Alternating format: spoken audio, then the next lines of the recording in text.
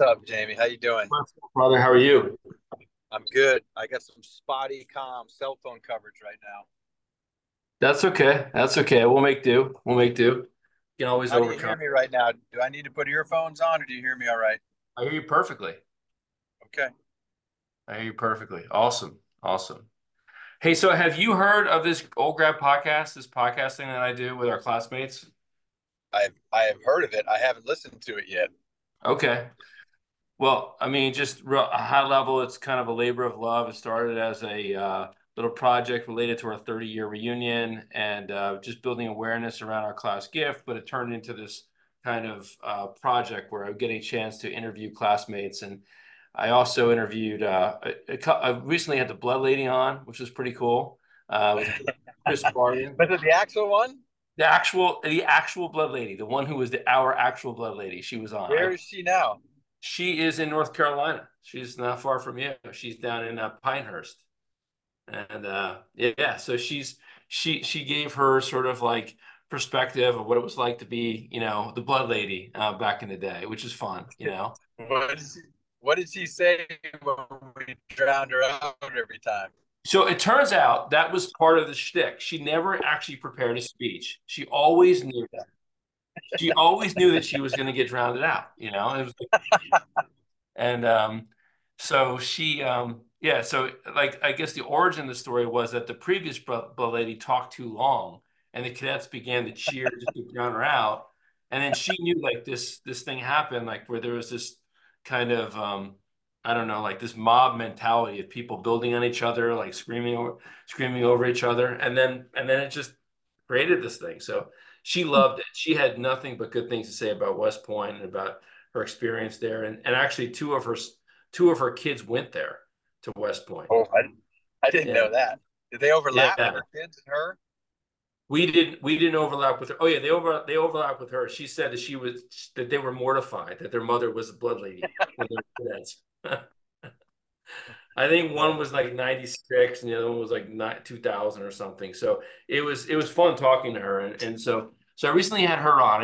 I also had General Bramlett on talking about our time Oh, there at West Point as well. So it is kind of evolved to be like this memory lane story, but it kind of stitches also the lessons learned, the impact it's had on our lives. And, the whole thing is, gosh, it's been going on for 5 years. I've interviewed, I think, 70 classmates or so, maybe more.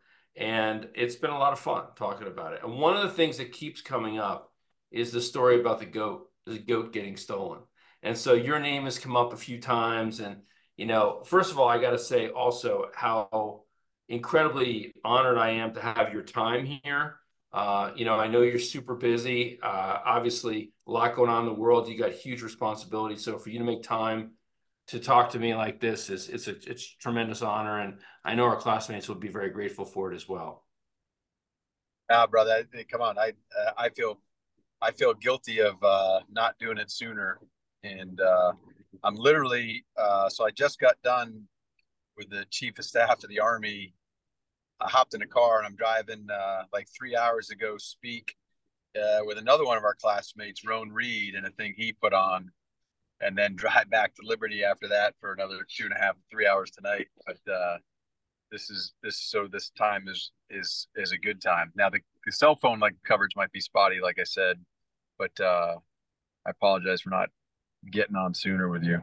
No, it's perfect. It's perfect here. And let me say also, like in terms of your comments and what we're gonna talk about tonight, it's gonna be kind of the G-rated or maybe PG-13 version of your life. I mean, when that time comes for you to take the uniform off and move off into the next phase, I definitely want to get you on again to get your perspectives. I know that for a lot of our classmates who have been active duty, who've been on the call, we've been very judicious with maintaining OPSEC and maintaining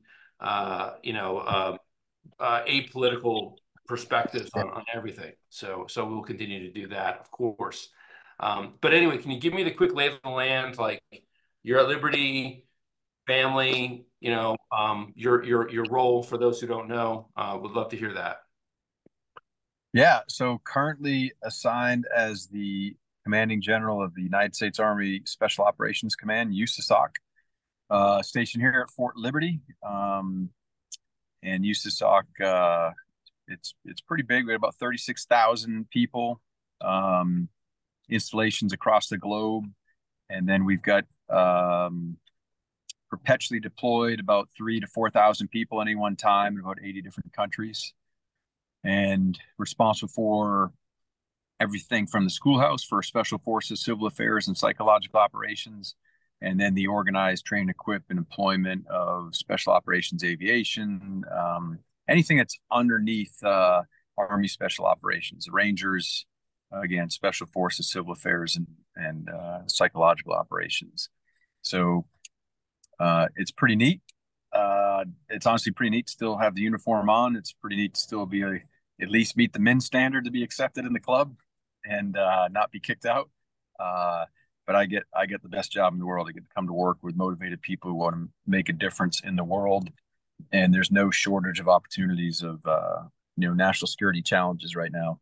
And that's why people come to SOF, is to do something real and make an impact. So to be surrounded with people like that every day, I mean, it is awesome to come to work. It just it keeps you motivated of like, how do I keep contributing to this team and trying to make a difference and contribute in some way, shape, or form. So that's the kind of professionally where I'm at right now. It's been a twists and turns like most Army careers, bunch of moves, bunch of different jobs, and a lot of luck, timing, and fortunate things to bounce my way. I mean, it feels absolutely weird to think of like, oh, hey, you're a lieutenant general. Like that was never that was certainly not a goal, and certainly not a realistic expectation for my standing as a cadet, for sure.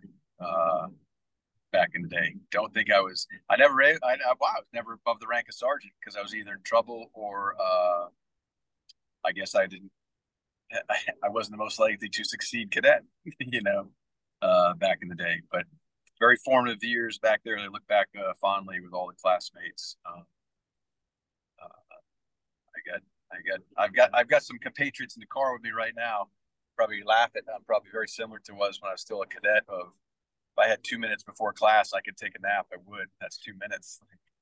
But why show up early, right? Just get there on time. But yeah, work is great. I've been blessed. It's been a crazy last couple decades with the war. But even before the war, it was pretty busy too. So that's true for everybody in the Army. That's not unique for me. But I absolutely feel fortunate to have been able to live a life of service to the nation. So consider myself blessed and lucky. That's incredible. That's incredible. And family perspective, I know I've had the great honor of intersecting with you in different points in your career, different family events. I recall really getting a chance to talk to your two brothers, one FBI, the other one state trooper. Yeah. The family and service kind of go hand in hand. And your wonderful mom and your relatives and of course your kids and your lovely bride Mel, who was like your partner in all of this. What a blessed and charmed life you've had so far. I could certainly say that. Yeah, I'll start with my wife, who is the best patriot of them all, because it's not easy. It's not easy to be married to a soldier the last couple decades. So while she didn't raise her hand to support and defend the Constitution of the United States, she is absolutely serving in her way. She has a much harder job raising our five beautiful kids. Much tougher job. I think it's easier to be away sometimes than it is to be home and then not have touch points or phone calls or updates just with the lifestyle I've led.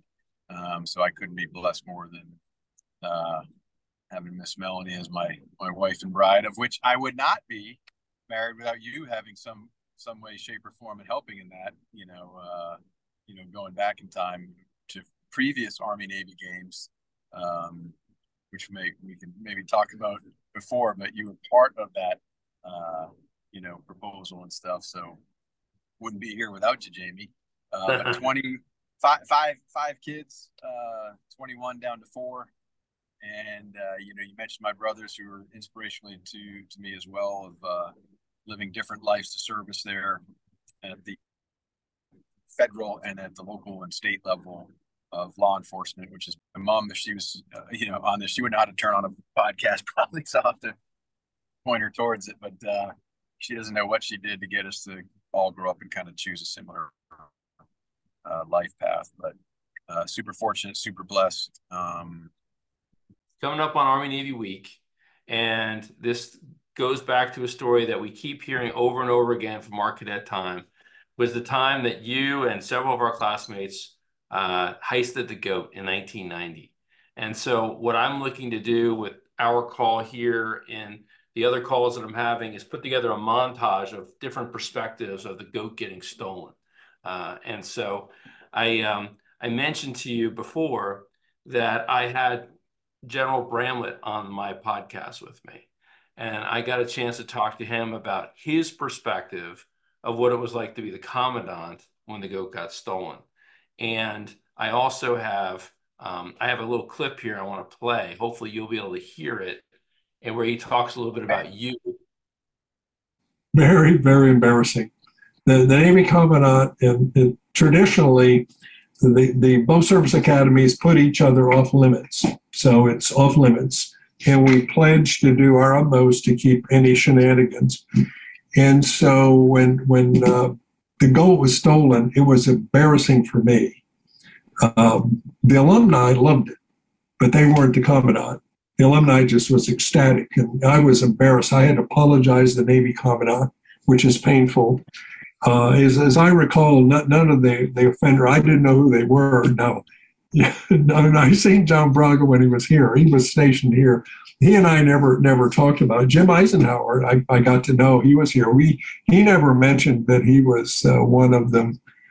And who was the other one? Who's Omar Jones. Omar Jones, yeah. He was the first captain the next year. Right. And he never mentioned it. So they kept it a closely guarded secret. I never really pushed it because I think probably deep down I thought, oh, way to go. So one of the things I asked him about, and I'm just curious, I mean, it just so happens of the 8 cadets who stole the Goat, 3 of them are currently serving general officers in the Army. So what are the chances of that? Like, does it speak somehow to the culture of being a little bit of a risk taker, being a little bit of a rogue? You mentioned like you never rose above the rank of cadet sergeant as a cadet. Do you think that maybe there's a correlation between risk taking and success as relates to your career and maybe the careers of General Eisenhower and General Jones? I think it's a fantastic question. I'm a firm believer in you must take risks. You must be bold. There's lots of different special operations mottos and motifs around the world, that talks about boldness and who dares wins. And I think special operations, I think it's required to be somewhat of a risk taker in the national security business. I don't. That's not unique to special operations, but it certainly. I think it was felt like part of my DNA. Felt like home when I would have predicted that we would have been general officers back out there by General Bramlett. It was random at first, and I almost felt like going back to a cadet and went back into defense back in the mode there. But it's good to hear his voice. He's a huge fan, a huge supporter of the military still to this day. I apologize for making his life tough back then, but we got the win, right? Beat Navy. We got the win. Yeah, we beat Navy. So we purely looked at it as how can we motivate the school, the team. Technically broken some rules, but we could get into that. We thought it was certainly we did start that journey of how can you make the commandant's life difficult. It was about motivating the school, the team, the corps to beat Navy, really, and do no harm. There at the same time, do it within the spirit of a spirit mission. So there's a lot of painstaking, detailed planning that went into it to make sure we thread that needle on everything. But so yeah, I don't know if there's something there on the risk taking part. Another weird fact. This is not necessarily all a classmate thing, but it's a company thing. We were company E4. We took that pretty serious. Inspiration that was needed out there. So inside the company E4, if you think about it, you've got General Pappas, 4-star Forcecom commander right now, myself, Jim Eisenhower, and then you got Phil Ryan, who's also out there as running a special operations task force downrange in the Middle East as we speak. So in a weird way, from one company, that was pretty unique as well. But I don't know if there's something in the water. We lived in the lost 50s, and there was some minerals in the water or something like that. But I go back to it's a lot of luck and timing, and fortunate things to happen your way to make it this long in the Army. But the risk taking, whether I ended as a captain or as a cadet, I thought that's what you're supposed to be doing. As a member, as a soldier and a special operator, and at that time a cadet. So on another call at another time, we can talk about some of those other risks when it's a little less, a public. When you're less of a public figure, let's say. But I'm looking forward to that. So I want to share this other clip with you. This is Ted Russ, right? So Ted Russ, who he was also on my podcast, and we're gonna have him back, and we're gonna reflect some more about what it was like. So in speaking of the ethos of E4, which, was kind of pushing the limit, maybe not so academically fixated, but really just highly spirited. So I asked Ted in this clip, what was that like? That moment that you guys were driving away with the goat. What does that feel like? Were you just like, I can't believe we just pulled this off, like a top of the world? What are you thinking?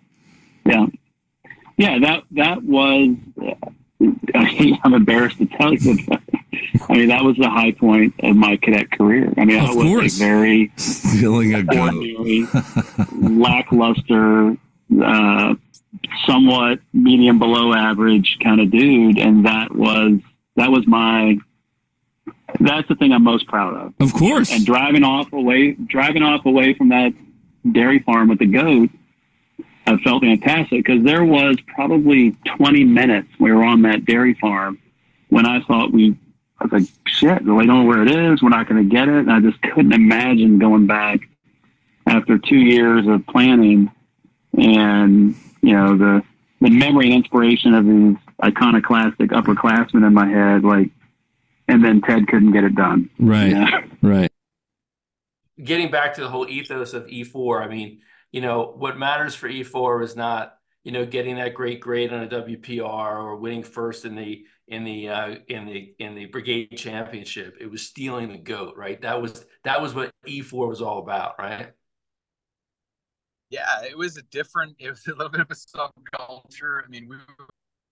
But also our culture. It was just, we had our unique perspective of West Point, but in our unique way, and I wouldn't call us traditionalists. Yeah, we definitely weren't the best drillers. Probably weren't the most academically gifted. But I would like to think we had the most spirit.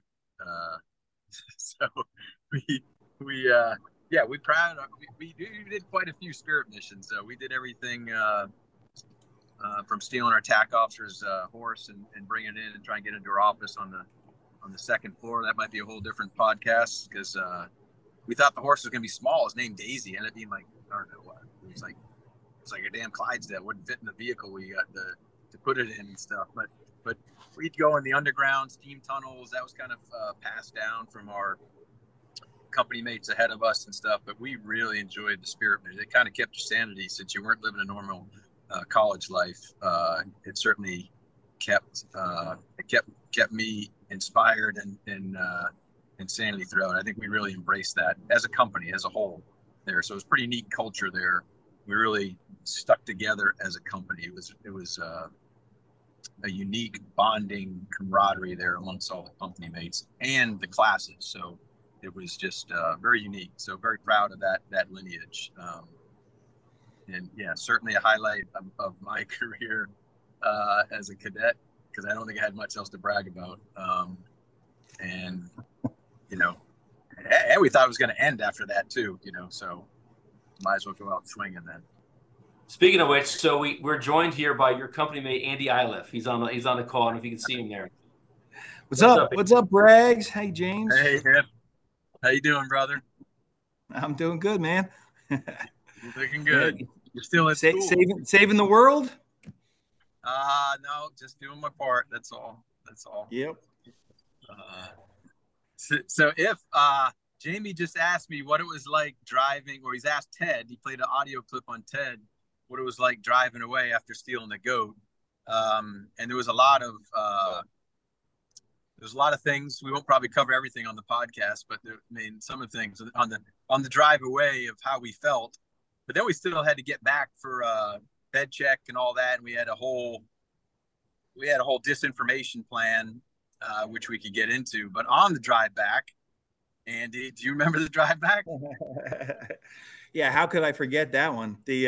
Actually, let's see. You had what'd you have, a 280Z or something like that, a little sports car? Yeah. And we were driving back in that sports car, and we were falling asleep because we had been up for a long time on this mission. And so you were driving, and I think you wanted me to keep you awake, and I definitely failed that job because I think I fell asleep. And then next thing I remember is I think your car went under a big old Mack truck, and we got in an accident, and we basically got caught under a Mack truck, and luckily it kind of flew off and went spinning down an embankment and went into the trees in the forest, and they had a big old branch in the window. And I think you came out pretty good, but I think I had a concussion. Hold on 1 second. Let me back up. So this is undocumented part of the night. You got into a car accident the night that you stole the goat? Oh yeah, I totaled my car. It was the next. Yep. So the rest of the night was long because we had to move the goat to a farm, and again, super detailed planning, which Ted and Ike and Jim can go into. But we had a plan for the farm. We had a movement plan. We had a deception plan, a counter messaging, basically PSYOP plan. It was very detailed. So we had kind of fallout plan, like no one could give up the goat. We had OPSEC plans there. But the rest of the night, getting it to the farm, getting it set up, getting some propaganda footage and for a video, which we made, and some pictures, because we had a whole rollout with national level media and the rest. That's a different part of the story. But so then the next day we were driving back, and we had a sports car, and Andy was in the passenger seat, but I got clipped in the back left quarter of the car, and an 18-wheeler ran over the engine compartment, hit the Jersey barrier, Mr. Jersey. We hit the Jersey barrier, and then we kicked out from the 18-wheeler and started doing 360s. And that's why I reached over and basically punched Andy to wake him up. Like, hey, you need to wake up. You need to wake up. We're going to die, basically. Maybe I should have kept him asleep. So I was just kind of praying to get off the road. We do like a 180, and we didn't. We took out like 3 trucks, got run over. The back was smushed in. We had to crawl front or back of the car. So yeah, the goat cost me my first car, basically. Yep, and actually, I think we actually took a trip to the hospital, and on the way back, but we had to make it back for formation. We had to make it for bed check. We had to make it back for taps. Yeah, Ted said he said there had been a Navy home game, so you knew the goat was going to be home. You knew where it was being stored, and then you had a cow in your company whose girlfriend had a farm for you to drop it off, right? And so then, as he tells the story, the Omar Jones, who was down at the Naval Academy's exchange cadet, he starts taking a lot of heat down there, and they're closing in on the fact that it might be locally at a farm, right? So this is Andy. This is where your parents, the civilians, come into the play, right? So we opconned Mr. and Mrs. Iliff to do what? So we knew we were in trouble. We knew we had to get the goat up pretty fast, but we couldn't actually go down there because I think it was during the week, right? And so I gave my father a call, And the call was pretty funny because I called him and I said, hey Dad, you want to go on a top secret military mission? And he was like, yeah, sure, that sounds great. And I said, okay, well, we stole Navy's goat. And he goes, you did what?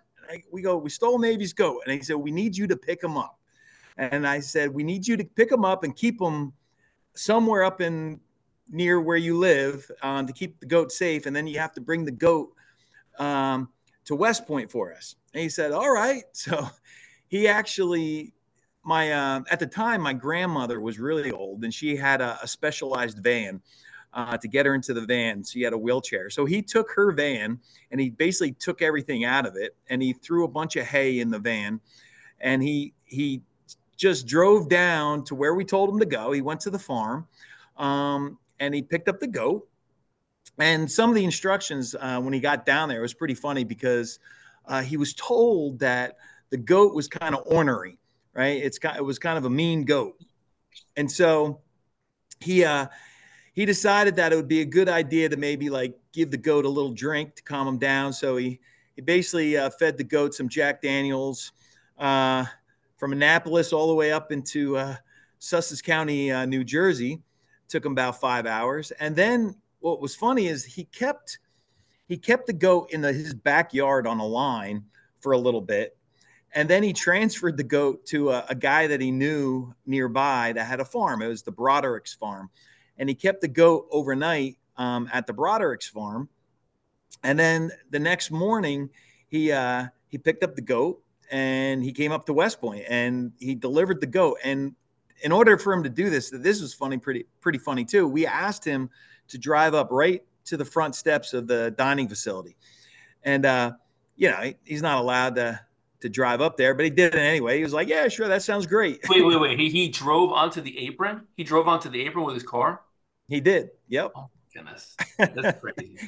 He drove up there and we met him and we had, we had our black masks on, everything else. Let's just back up the story a little bit because let's talk about West Point, like what it was like, because you're all getting pressure at West Point because you came up on the short list of likely companies to heist the goat, right? They said the goat got stolen, like it's probably E4, right? Yeah. Next thing you know, there's pressure mounting on E4.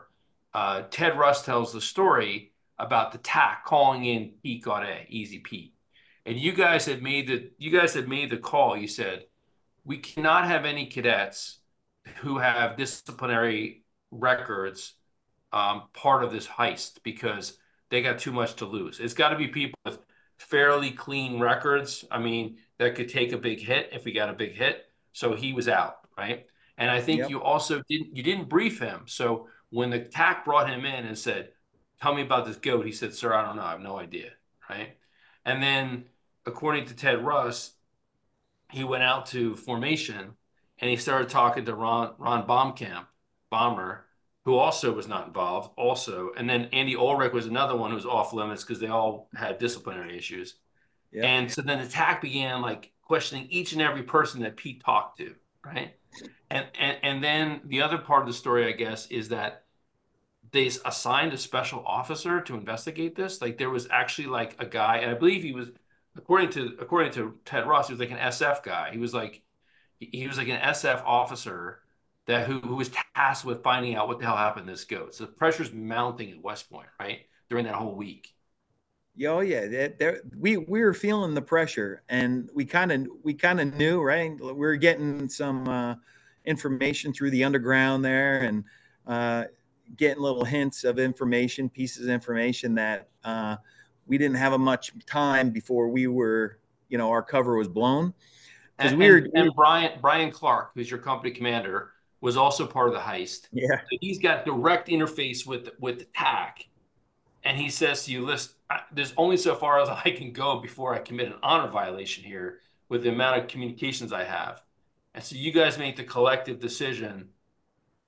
We can't get the goat down the Navy for Philadelphia. We got to just do something else, right, with the goat. Like that was the original plan was get it down the Navy, do the prisoner exchange, national live TV, but that was just not going to work. There was too much heat going on in E4, right? And we felt that we took pictures, right? And we took a little video and we sent that, kind of disseminated that out. But we always felt that, the Corps cadets needed to actually see the goat physically. Like we owed that to them to actually show the goat off and to prove that, yeah, we actually did steal it. And that there would be no doubt. So we were kind of running out of time, and that's why we got my father involved, because we didn't have too many options, and we needed somebody that lived close, because we only lived about an hour and a half away from West Point. So we needed somebody close that could have easy access back up to us. Right. Yeah, a couple points to order to go over the detailed planning. If you remember, and again, hats off to Ted and Jim and the rest, but it was pretty detailed to make sure we weren't going to break any written USCC code. So even though we defeated the alarm system, we broke the locks, we still replaced it with replacement locks, so there'll be no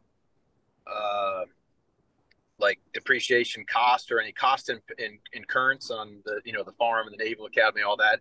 We left a note there, and we left a ransom note basically, and we used the exchange cadets at Naval Academy to put a note on the superintendent down there for basically it was cadet borrowing that wasn't technically stealing, because we'd return it in time for the game, and we had a plan to unveil it right before the game. We assumed that the pressure was going to mount, but as soon as we got back to West Point after totaling my car, and then we still went into disinformation campaign. So then we started a rumor mill. We started calling other companies CQs and saying, hey, we heard it was D2 who did it. Like, hey, I heard I4 did it. Hey, I heard A1 did it, and started a rumor mill to cover our trail a little bit. And we did interact with the first captain and the regimental staff, you remember, but we never allowed them to talk to us to not get a direct verbal order. So we couldn't get, we didn't break a direct written order because it wasn't written in the USCC at that time. It is afterwards. And then we couldn't get in trouble for a direct verbal order, because we just hang up the phone, because we'd kind of call and like, hey, this is the goat team, the GET team, goat extraction team. And, given our demands and updates, the goat's fine, it'll be all right. And they'd start talking, we'd hang up on them. Like, so we couldn't get a direct verbal order from them. So they had no, I still am proud for, like, they had no idea, whoever that investigating officer, they had no idea who it was. It got to the point, but the pressure was mounting, both, I think, on Omar down there, because, they were, suspects. And that's why that was a compartmented op in itself, the moving of the goat. So if anyone else got pinched, they couldn't give up the goat. So we went that far to make sure nobody get pinched would do it. And yes, on Turtle and Andy Rendon and Pete and they're all radioactive. They'd be kicked out in a minute. So like, we protected them by not telling them anything, so they could answer truthfully on the whole honor code thing if they were pinched. And then we just kept our mouth shut. But the pressure mounted to the point where they were, in my opinion, point of order, they violated the honor code by using the honor code against the cadets, saying, you must tell us to all the company commanders, you must tell us if you know anything about this. And if you don't, we're going to kick you out for an honor code, which I thought was a violation itself of the honor code. And we didn't want Brian to go down in the ship and put him in a bad pickle. So we modified the plan of, instead of unveiling right before, because we want to unveil the goat right before the game and get the crowd going nuts, bananas, and get it just out of the world, like raise the roof of the whole stadium and motivate. That was the whole point. Motivate the Corps, motivate the team, and beat Navy. So that's where IF kicked in, Mr. IF, to be part of the OPSEC compartmentalization plan. So getting it to we were going to do it on our terms, and our terms were like, well, if we can't get it to the game, let's do it at the Beat Navy dinner. And that's when IF's dad drove it up to the mess hall, and we had a plan there, if you want to cover that, IF. Well, before we get to that moment, because it's kind of a culminating moment, I want to think about some other things too.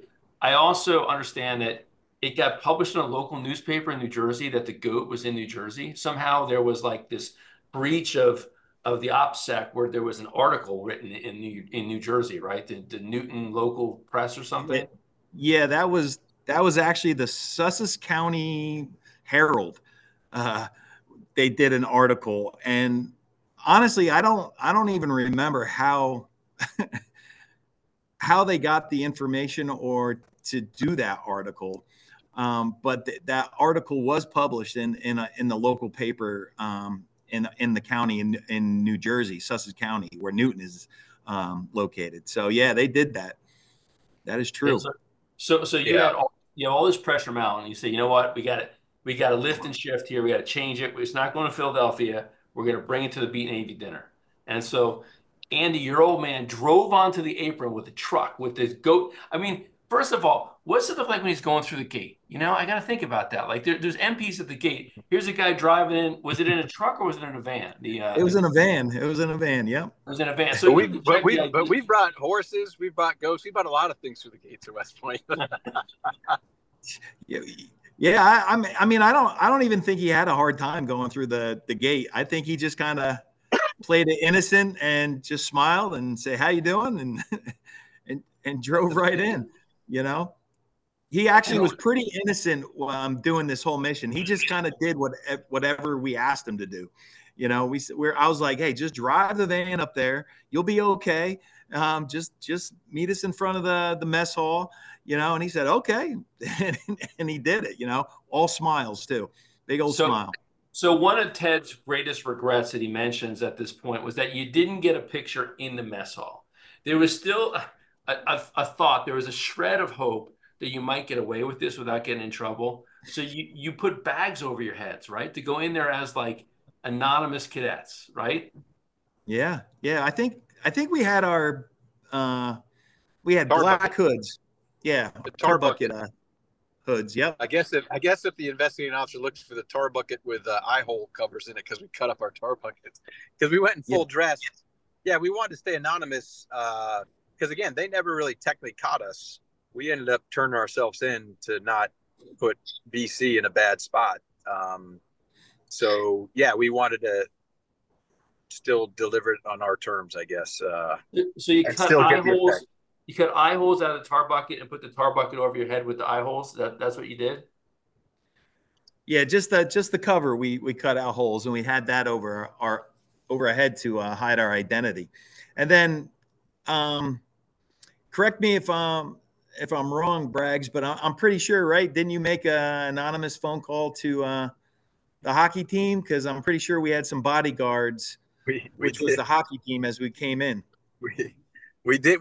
So again, we were worried about being cut off at the pass without having the culminating effect and not be tackled by an OC or somebody who was not happy with us. And all we're doing again is kind of crescendo. We were talking about the Blood Lady before. We were trying to have a crescendo at the right time.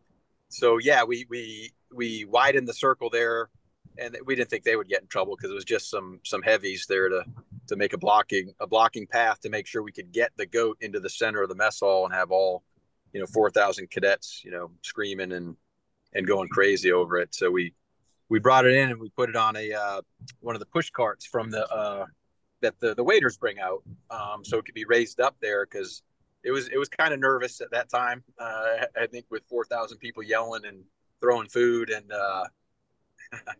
yeah, it was pretty loud there. Well, this is Scott Clemenson, another person that I interviewed, and I'll overlay his voice here when I make the montage. He talks about how the goat had a panic attack and pissed itself when it walked into the mess hall. Right? I kind of remember that too. Actually, I think it was like kind of had a nice stream all the way up the hallway as it was getting delivered. Because I mean, imagine you're this goat. You're just previously on a farm chewing on hay, relaxing. Next thing you know, you got 4,000 cadets screaming, and what he recalls is it just collapsed into a pile of piss, and it looked like it had a panic attack. And he ended up taking, because I think you gave it to Scott Clemenson. He's the one who received the goat from you, right? Yeah, I tell you, that's kind of like a blur for me. I just remember, as soon as we walked through the door, I mean, the whole dining facility erupted, and it was just so loud. And there was people trying to come up and touch the goat and pet the goat, and they were getting body checked by some of the hockey players. And there was a food fight that erupted, and it was just loud and noisy, and people are standing up on the tables, and the goat just completely melted down. And I just remember we just wanted to drop off that goat and get out of there as quick as we can without anybody like knowing who we were. Yeah. And that's what we did. We kind of dropped and ran. Yeah. Well, yeah, it turned into basically a 4,000 person food fight. And then we wanted to drop it off and hand it off to the cadet leadership there. And I think it was Clem there, Scott. And but we didn't want the goat to have any type of panic attack. That certainly wasn't the goal. And in fact, even when we had it at the farm, we had a vet checking on it periodically. It wasn't like we were feeding it cold pizza. We had veterinarian care for it and stuff. I gotta say, I'm so impressed, and maybe this was a foreshadowing of the future brilliance of military planners that we would eventually become general officers leading our army. But the idea that first of all, you did the recons, multiple recons. You identified where it was. You thought about the regulations, making sure that you could, everything from replacing the lock that you broke, so that there was no damage. There's no that you were not creating any kind of economic damage to somebody that they could then allege like a petty crime or something. And then all the way up to the fact that you had to make this sudden last minute change. And I mean, I would argue, I think the memory of bringing it into the Spirit Dinner is almost better than what it would have been trying to get it down to Navy, right? Because it just basically, it might have been not covered on national TV. We would all have been on the march on. We wouldn't have known what was going on. I mean, that to me, I can only imagine too the memories you have. I mean, I have my own memory of this thing happening and being like just a random generic person. But for you guys walking up those steps with the goat, that had to be just unbelievable. I got to tell you, that was like a major thrill for me.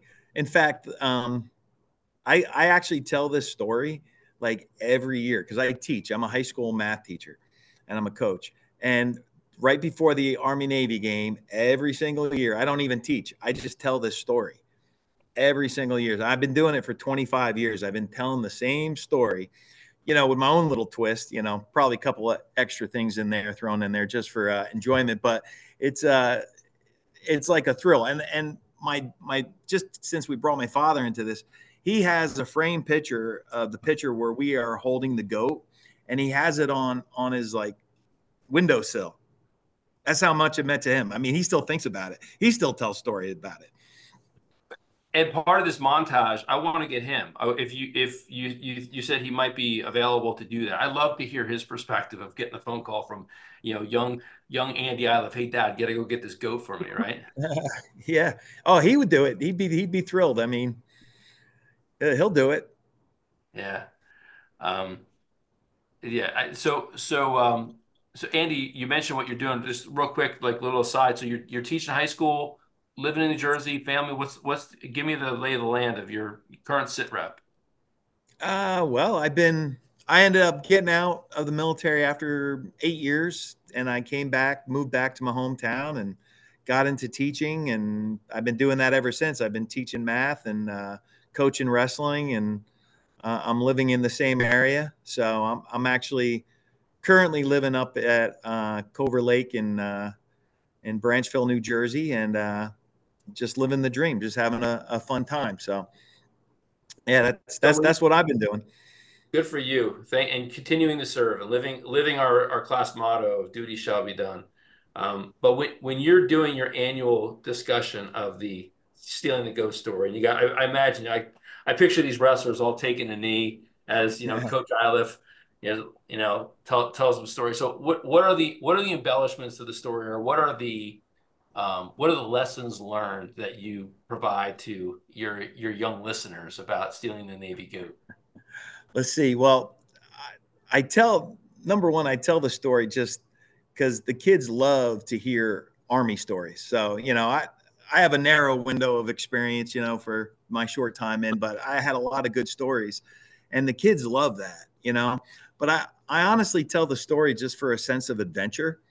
and if there was a motto or a theme to it, a lesson to be learned, it's for the kids just to say, hey, go out and live life, have a good time, and every once in a while take a couple risks, because it sometimes pays off, and you're left with a lot of good memories when you do that. I mean, this is obviously a very good memory for me, and it was risky for us, right? I mean, I can't say I can't take any credit for all the reconnaissance and all the detailed planning, because on my part, because that was all the other guys that did that. But I certainly enjoyed being part of the plan, and going down there and nabbing the goat, and it's just good memories. And for the kids in my high school, just to tell them stories about the military. I do it actually with a goal, because I hope that maybe some kids are inspired to join the service. I also tell it not just for fun, but also to show kids that there's another part of life outside the little town of Newton, because we have a certain population here in our town that they don't have a lot, and they don't have a very broad perspective of life out there. So this is kind of help them to see the world from a different viewpoint or different lens, really. So that's why I do it. And storytelling is part of that. So telling Army stories is a great part of it. And they enjoy that. They have fun. So let's talk about after the spirit dinner, after you hand this thing off, you go back to the barracks. You're now just, you think you're able to maintain the anonymity. How is it that you end up turning yourselves in? Like what happened there? Well, I can tell you, I remember I actually was asked directly by the tactical officer. He asked me directly, because I guess he finally, maybe not everybody was named immediately, but he came up to me directly and he said, Cadet Iliff, did you steal Navy's goat? I mean, it was a direct question. So, and I was like, oh, well, can't get around that question. And I was like, well, yes, sir, I did. you know, so he just asked me straight out, and that was it for me, So did he write you up? Do you have like the old Held report that, like lack of judgment, conduct unbecoming of a cadet, or like what was the violation? What end? And this, by the way, this guy a grad? He was not a grad, right? The attack. I don't know. Braggs, what was our tactical well, officer grad? In the book, Ted Russ's book,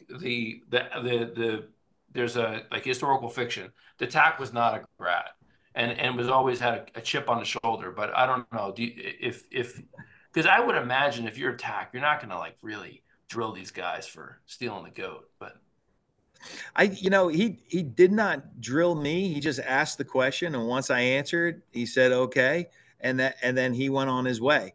And then next thing, I remember, we're all together sitting in front of the let's see, we sat in front of the commandant's office, I believe, right?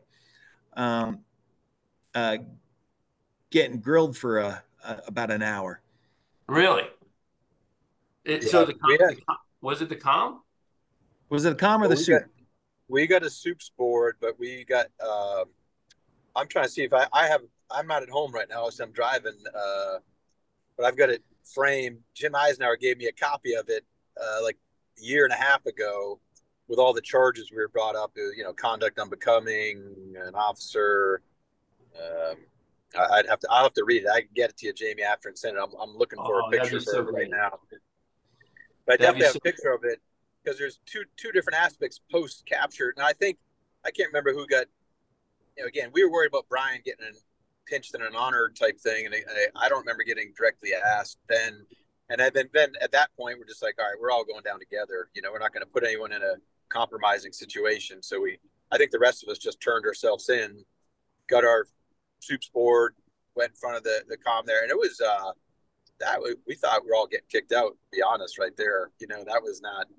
We weren't going in confident on that one, but we prepared our defense of. Not going to quibble. Like, yes, we stole this, but here's how we thought we mitigated those risks. But in one of those coming out of that, because it was contingent, it was like, so obviously we didn't get kicked out, but we thought we were all getting kicked out there. We all got boomeranged. You had to do the boomerang. That was my second Navy boomerang. So we just, you get right on the bus afterwards. You can't party or anything like that. But they said nothing else can, because General Bramlett was true. I still remember him pretty dang emotional then, as he sounded like he was, it was an emotional experience. And we got threatened. If anything else comes out in the press of this, we're going to kick you out. So we had to call back the Army Times, CBS, NBC. We had TV spots, national level press that we had to plead with not to run the story, or we'd get kicked out. So because we had stuff in the can and interviews and stuff, but then we were like, well, if you run it, we're going to get kicked out. So please don't run it. So that was a little bit part of it on the Fallout drill there. But this is a story you need to get. I didn't know part of this story until about 2 years ago. And you talked to Jim Eisenhower. So we were getting kicked out. I think you'll have to ask General Bramlett if he was thinking about it. It sounded like he wanted to kick us out. And that's what I felt in that room that day. I wasn't feeling like this was a kangaroo court fake thing.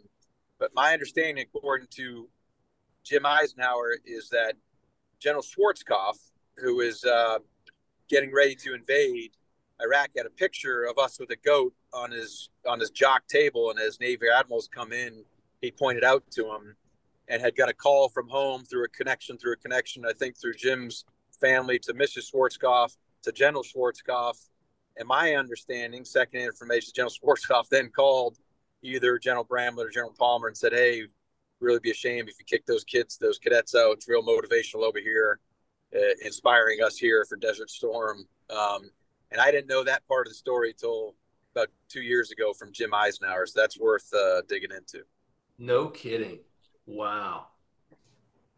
That's fascinating. That would really be something. I mean, aside from those, I was thinking those interviews that those are sitting on the cutting room floor somewhere in NBC or in some, like, we'll probably never get those, but wow, that's incredible.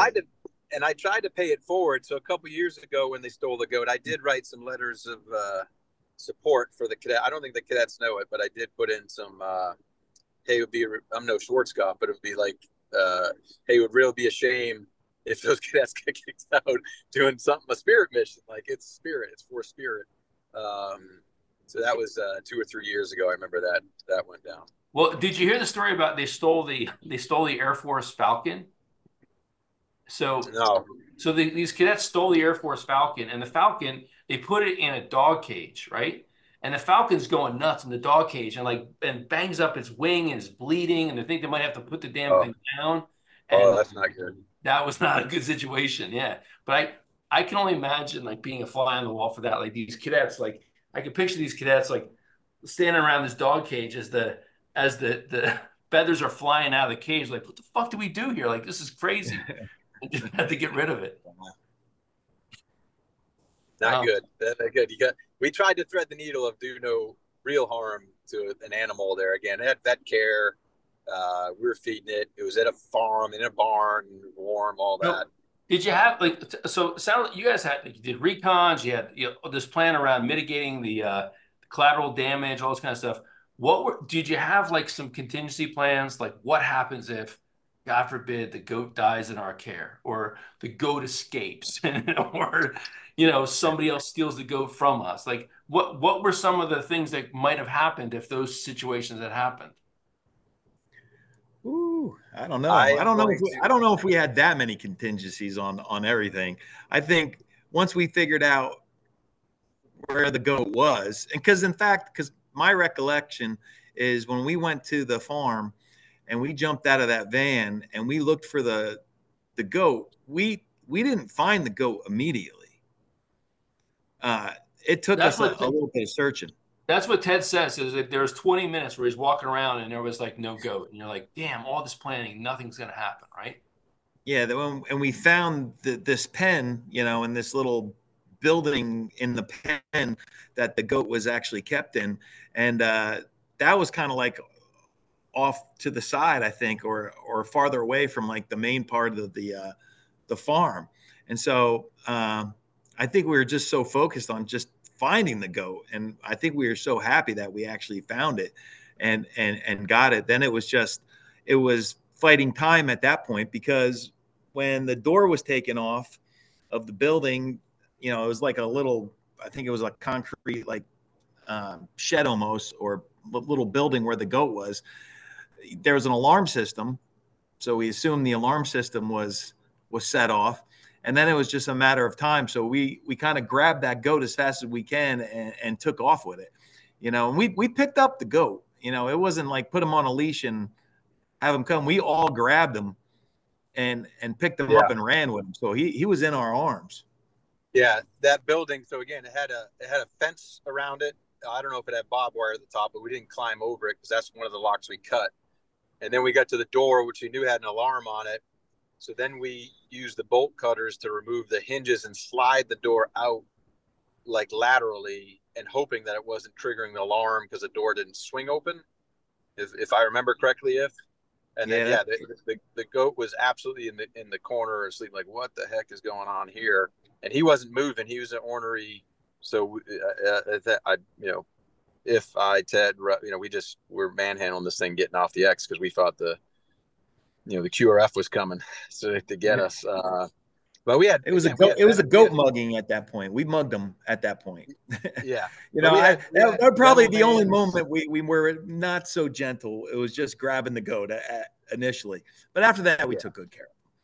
Yeah. And then again, rental vans, no POVs, tried to cover their tracks. And we didn't have black credit cards or anything like that, but we did the best we could to hide the tracks on the vehicles, because then we dumped that and then moved our way back up north. But I would just say on the contingencies, we had a contingency, but I need to keep that compartmented until I'm out of uniform.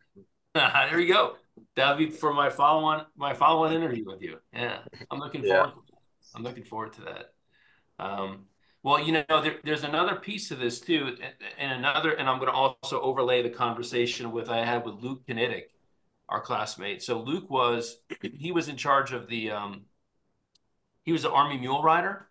So once the goat got handed off to Clemenson, then it went to the Army vet to get checked out, and then the mule riders were responsible for the goat. So you may or may not know this, but your actual plan of getting it down to Navy was actually done, because we were too close to Navy. By the time you guys did the Spirit dinner, that was a Thursday night, we ended up going down to Navy. So we took the goat down to Navy ourselves. And those mule riders who are just tasked with taking care of the goat, they shaved an Army letter A in its ass and colored it gold. And so they have a picture. The mule riders have a picture of them with the Army goat with an A shaved in its ass, and they brought it down to Philadelphia. That would be a good picture to see. Actually, you never have seen that picture. I mean, we all knew that they did that. We were very proud of them, actually. But I actually never saw the actual picture of that. Oh, I got it here. Hold on. Let me see if I can find it. And it's with our fallen classmate, Shannon. He was in the picture. Let me see if I can find it. It'll take me a little bit to find it in my computer, but I'll see if I can find it. So are either of you guys going to go to the Army Navy game this week or 2 weeks? I am. Yeah, we're going up. We're actually going up a week early, blanketing the whole New England area just to get out and intermix with the public, tell the Army story, tell that it's good life for those who decide to join, and just get the word out there in an area that there's not many military bases. So we're kicking off the week up there with a whole bunch of special operations around the Patriots Chargers game for a salute to SOF, and then I'll be hitting a bunch of high schools, my old high school. We got some Rangers going to some soup kitchens. We got some other, volunteer and recruiting stuff going on the whole week. I'll be at the State House on Wednesday, and then we're trying to put some finishing touches on our own Army Navy video, and then we will be there. We'll be there for the game on Saturday. Cool. Andy, I can't find that picture. I'm gonna find it. I'm gonna email it to you, because Oh, Luke awesome. Kinetic, Yeah, thank you. Luke Kinetic, he sent it to me so that I had it for to post on his little thing for his podcast. Um, so guys, I really appreciate the time. This is tremendous. Like thinking about what it was like stealing the goat. I'm gonna use this as a podcast in and of itself. I'm gonna also splice together some memories and put it all together into one big montage because I've got all these different perspectives. I got the two of you. I got Ted Russ, Andy. I'm gonna get your dad. We're going to get maybe Brian Clark. Gonna also I got Bramlett. I got Luke Kinetic. I got Scott Clemenson. So we got this whole sort of like 360-degree view of what was happening there. I just got to tell you how grateful I am, first of all, that you guys did this because it's an awesome story, but also how grateful I am to call you classmates and friends. I'm so thankful for your continued service, Andy, you in the classroom and being a leader and being a coach, and Jon, of course, you guys are you're the classmate I probably brag about the most. So thankful for what you're doing, and I look forward to whenever that day comes for you to take off that uniform, being there to celebrate your service to our country. It's just you're a tremendous, tremendous representative of the class of '91. So before we hang up here, maybe any final thoughts or any thoughts you guys have about this experience dealing the GOAT, experience at West Point, and how it's influenced your life. Just, final thoughts to leave with our class. So maybe Andy, you go first. Well, obviously it was an awesome experience, great storytelling moment that I've taken on for my whole life. As far as the West Point experience, I mean, it's weird how strange certain things can come back into your life and influence certain things. I mean, once I got out of the military, I went into teaching. You wouldn't really think it would be that influential, but it actually is. And I think a lot of kids really get inspired when people have something to tell them, and that's one thing I'm grateful for is having the Army experience, having the West Point experience, and then also, you said it that Braggs is one of the guys you brag about most. Well, so do I actually, and I actually text him this on Veterans Day. Right before every Veterans Day, I tell Army stories, and I actually use Braggs as my example. I actually put his picture up, and I say, I know that guy, and this is what this guy does for a living. How about that? And the kids really enjoy that. So, it all comes around, it all blends together, and it's all part of, the overall experience of life, and the kids love it. So, Jon, how about you? Well, I would just say, I mean, it was magical. The time at West Point, very forming experiences. The GOAT being, the pinnacle of that, but all those 4 years of shared journey, some hardships, a lot of laughs, some cries. They're made special. They truly are lifelong relationships, unlike others. And that's why I'd be talking to some young cadet listening to the podcast in the future who might be contemplating, I might choose a different path, or might, or someone even entertaining, do I want to go to West Point or not? And I would say I would trade for the world. Not all of it was fun, let's be honest, but that's what it made those bonds so much more special. Like, it is very unique, very unique. I feel fortunate, beyond fortunate, to have classmates like you two, company mates like again, Ted, BC, Jim, anybody. I mean, if you name it, Easy Pete, like, those are unique bonds. Like, I can't tell you the amount of times where I've picked up the phone in like 30 seconds, like, hey, whoever, Pete, hey Pete, I need this. Like, oh, okay, all right. Like, there's very few of those relationships in your life where it's truly like family and you do anything for that person. And that's because of those shared experiences. And the GOAT just happens to be one of them. But as far as me, I mean, thanks for the kind words. I'm humbled. Like, I'm humbled just to, like, there's no way in my wildest dreams I thought I'd be in the military, the Army, this long. I honestly don't know how it happened. It's certainly because of great support I've gotten, both from the family, but then leaders, past, present, future, soldiers I've got to work with, and I've been part of a good team. And that's all I wanted to be on. is being on a team sport. The Army's a team sport. West Point was a team sport. You go through it individually, but you're on a team at all times. That's what's been so addictive for me to desire. Like, I'm excited to come to work to this day to be on a team, working on the toughest problems, and hopefully contributing towards those problems, and just hopefully just be remembered as the best teammate possible. And whether it's a kickball team, bar fight, or stealing the goat, I hope someone wants to pick me on their team. So I feel fortunate and blessed, and to call you all classmates, and felt like we just lived up to our motto of duty shall be done. For sure.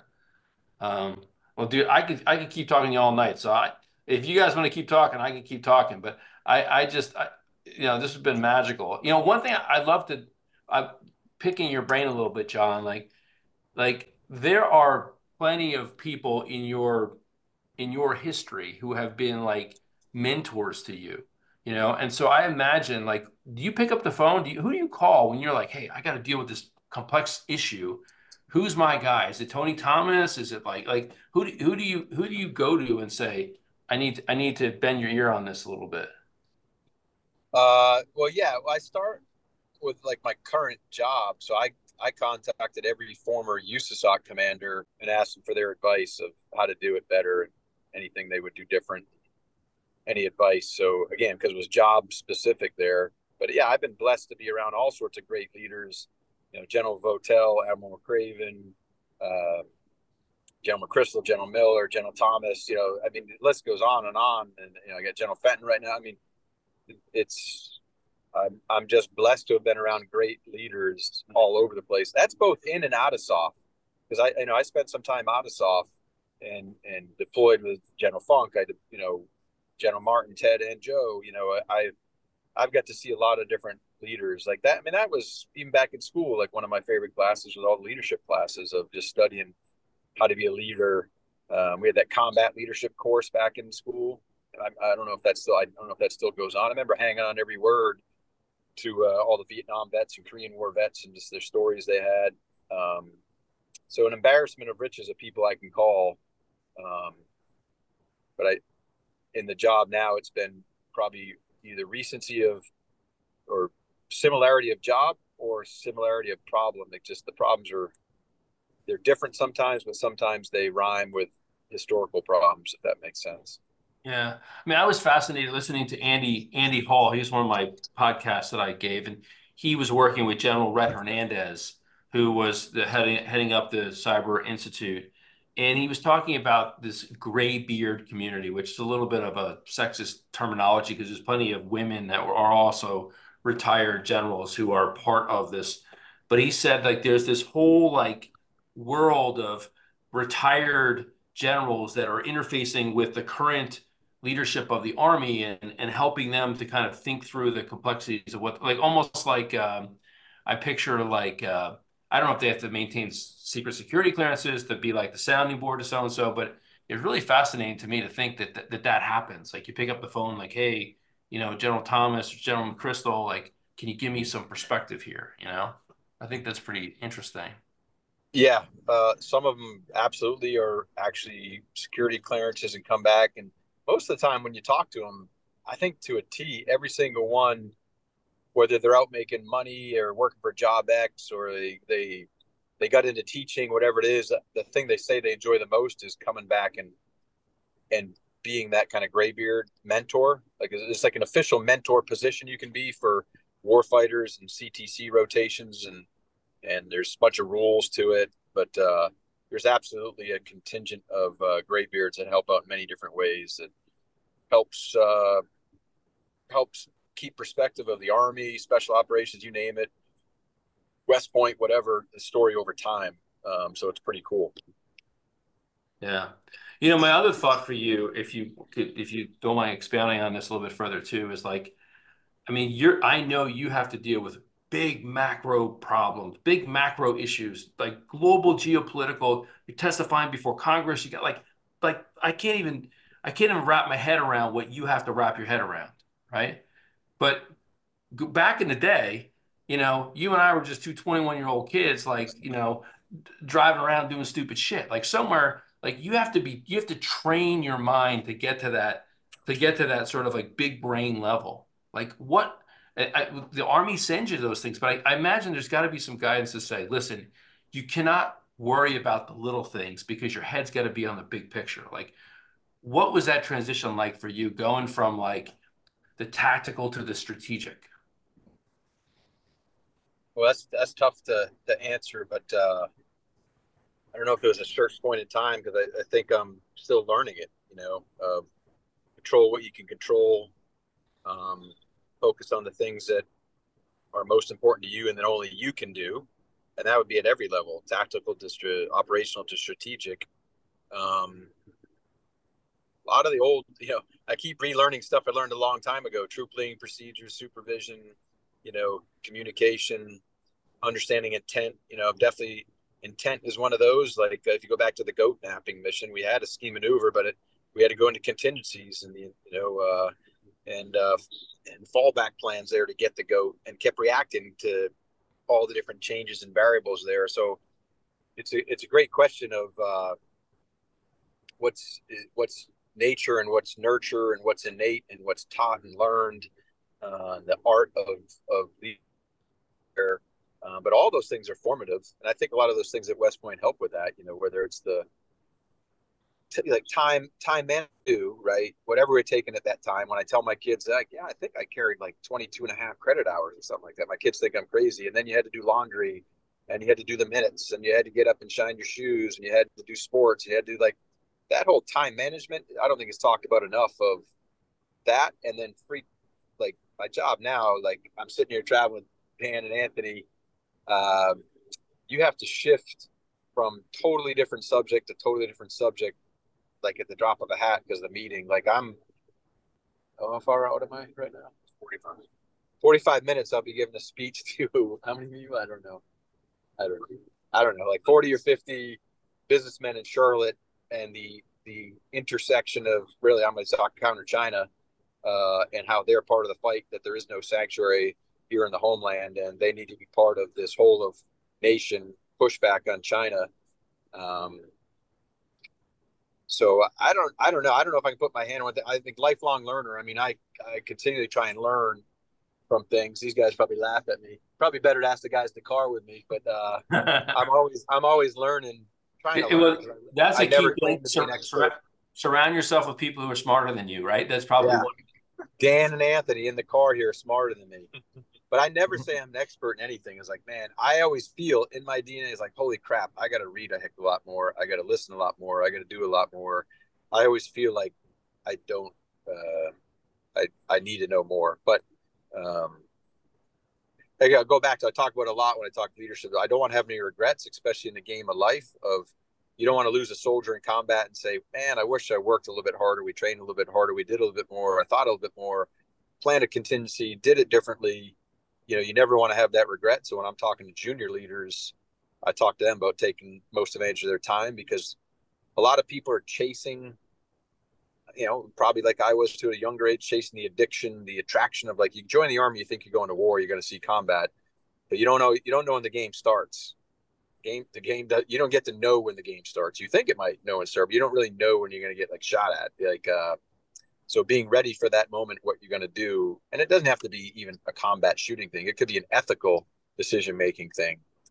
And go back to Leadership 301 or whatever. There was all sorts of ethical decision-making vignettes. And I teach that with some of the, when I have junior leaders shadow me, we do through ethical decision-making. I put them through fires vignettes, like life and death decisions. Like, you have to decide, you're going to drop this bomb, yes or no. And it's unwinnable ethically. Like, innocent civilians are going to die, or troops are going to die, or something bad's going to happen. Like, there's no 100% right answer. And then we also do that through legal vignettes and put them in unwinnable ethical dilemmas of, like, what are you going to do? There's no right answer, and explain your thought process. So I would say it's no different than working out. You got to work your decision making, your ethical decision making, your all of it all the time. I don't know if that answers you, but I'd say it's a work in progress for me. Yeah. Well, I'm just in awe. I'm in awe of what you just said and who you are, and I'm so grateful to call you classmate and friend. And I know you got to go because you got 45 minutes. You got to get your head ready for this speech you're going to give. So China's bad. That's all you need to know. China's bad. Well, on another day, I want to sit back with you and and think through that, what your point is, because I have some perspectives in China. I've been to China. I've done business in China. I've got friends who are Chinese. Like I've had coffee with them. I've worked with them. Like that's a level, like getting back to the strategic versus the tactical. I mean, I have some tactical experience, and I gotta say, like most of the people, every person I've ever dealt with in China, they love America, they love Americans, they want to cooperate, they want the same things we do, which is like their kids to have a better life than they did, and they want to have a a good life and good times and good relationships. That's my experience. Like, why can't we just focus on that intersection of humanity and say, all right, let's work together. And what an incredible unlock of value it will be if our country and China can just get along and be like be rivals but not enemies, you know? Yeah, that would be great.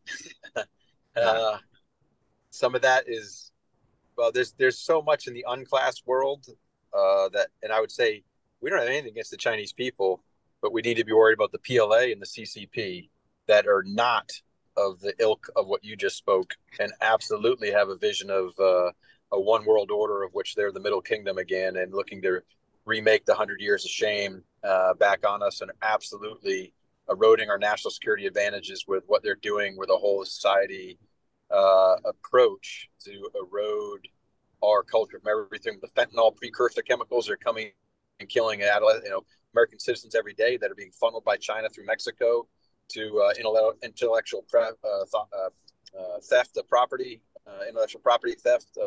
Which sorry, I think I lost. No, we got you. We got you. The Chinese are just intercepting your communication with me. Yep. They've stolen everything. Yeah. Well, so here's what I'm gonna do. I think we should hang up now, and I'm gonna splice together some tidbits from this. I'm gonna have most of this in one contiguous podcast, minus the section where John, you said don't put this on the podcast, so I won't have that on there. But I'm gonna save that for some future conversations. For you and I. I'm looking forward to that. Yeah. Well, thanks again for all your assistance in previous Army Navy games, Jamie. Yeah, good times. Yeah, Freedom Rider. We've had some fun downrange together for sure. Going back all the way back to Korea. So good times. That's right. That's right. If it's good to see your mug, I will find the 4C and send it to you. I just got to find it on my phone. All right. Thanks. I appreciate that, Braggs. Hey, it was good seeing you. And as always, I'm proud of you. Just so you know. I'm proud of you helping shape the next generation, my friend. We need more of that. Need more role models, positive role models, and I would say male role models in the classroom as well is an underrepresentation for that. So thanks for telling the Army story and selfless service story. Yeah, man. Always. All right, say hi to the ifs. Yeah, I will. Just so I don't know. You probably don't know, but I posted on Facebook. I think my mom just passed away actually a week and a half ago. So I'm so sorry. Not on Facebook yet. I'm sorry, man. Yeah, no, that's all right. So she passed. So so it's just my dad now. So how's your dad doing with that? He's it's a struggle. They were married 62 years, so it was a long time. So he's 87 going on 88, and 62 years is a long time. So it's struggling, but he's getting through it. So we're here with him. So it's okay. Very sorry to hear that. Please pass on my condolences and regards. Your mom was great. Hope she wasn't mad at us still to the end of the day for, I can't remember if it was your wedding that we made you late. You missed your whole reception. Yeah, it was mine. She was still mad. I think she was mad the last time I saw her that we missed the wedding reception with you, the groom. Wait a minute. This is the story. Oh, Andy, you missed your own wedding reception? Well, it was the practice dinner and all the rehearsal. Rehearsal dinner. We missed the rehearsal dinner. The groom didn't make it because we were We were out. We actually like made it like everybody was waiting for us for the rehearsal. Basically, I mean, we were pretty late. You know, we got a little rehearsal in there, but they drug us in there. Yeah, I imagine there might have been some beverages consumed prior to that, huh? Yeah, just a few. I can't think if Bomber got arrested that night or not, but at Bomber's wedding, he had 2 black eyes from us. I don't know. I don't remember. I don't remember. Bomber's another guy. I'm gonna get Bomber on this podcast. E4 is just so rich with personality. I have to say, you got Bomber, you got you guys, you got Easy Pete, got Cami Inako, got Turtle, Jack Pete Petraka. I mean, just some characters, you know. Ted Russ. So. Eclectic. All right. Eclectic. Listen, guys, I could be here all. That's another thing I forgot to mention. That's another thing to make because you got to repeat that one more time. Jamie, I was just saying, don't forget Ted was a special operations aviator as well. I know we didn't cover that in the podcast, but when you talk about risk and DNA and the journey he was on, the great philosopher was always on a journey. Yeah, absolutely. Well, guys, I could be here all night bullshit with you guys. This has been so much fun.